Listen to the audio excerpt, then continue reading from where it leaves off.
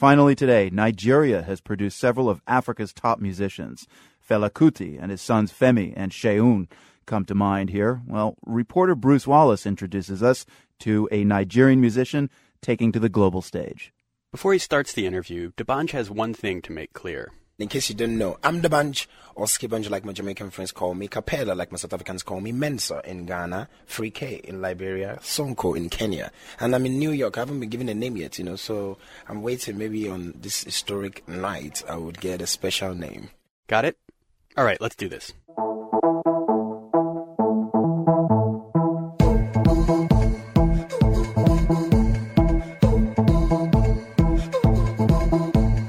D'banj, actual given name Oladapo Daniel Oyebanjo, started lighting up the Nigerian music world in 2005 with his debut album No Long Thing. The music mixes in some West African elements, a little highlife here, a little Afrobeat there, some lyrics in Nigerian pidgin English. But mostly it strives for a broader, international pop, R&B, hip-hop style. See, I like Beyonce, but she tell me Jigga. I like Kimiki, I am Stinga. I like Rihanna, she dey make me day for Gaga. I like Kamotola, cause people like her. This one, Oliver Twist, is probably D'banj's biggest hit to date. Oliver Twist, as we know, is now, I won't take credit for that. It's Charles Dickens. The song finds a pop star moral in the Dickens novel, which follows an orphan's trials in the London underworld. I have one girlfriend, but I still want more. I have one car. I have a Bentley, but I wouldn't mind to have a Ferrari. And when I get a Ferrari, I wouldn't mind to have a Bugatti. So Oliver Twist is always asking for more, which is what the story originally says. That means you shouldn't be afraid to ask for what you want. So I thought we'd do something great about that we do it until you get the best. D'banj does seem to be getting what he wants. Oliver Twist has been all over the Nigerian airwaves since it came out last summer. It's also become a mainstay of a major UK club scene called Afrobeat that pulls together various pop musics from all around the African continent. His biggest break, though, came at the end of 2010 when he was heading home after a show in Dubai. At the airport, I pulled up with all my crew, my management and bodyguards and everyone, and one of the hostess, she ran up to me with a plaque in front of it, and it had Kanye West on it. And she said, Mr. Kanye West, Mr. Kanye West. I said, oh, no, I'm not Kanye West, I'm D'banj. Maybe I look like Kanye West, but sorry.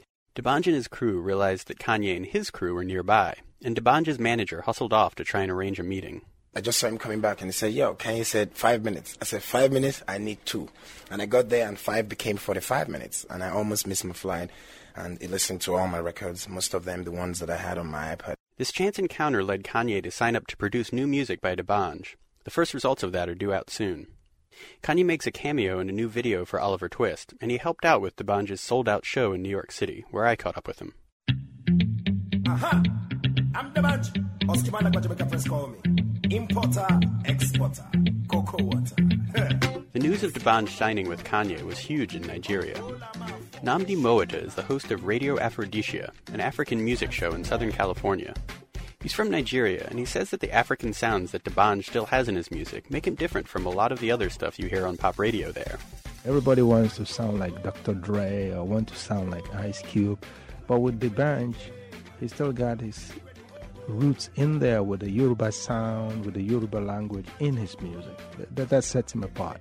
But as he goes global, D'banj's countrymen still want some attention too. The star has been criticized recently for not being more politically outspoken on Nigerian issues. And as he moves into Kanye's orbit, his hometown press is filled with reports about a falling out between him and his Nigerian producer and several other longtime collaborators. With great hits comes great responsibility. For The World, I'm Bruce Wallace.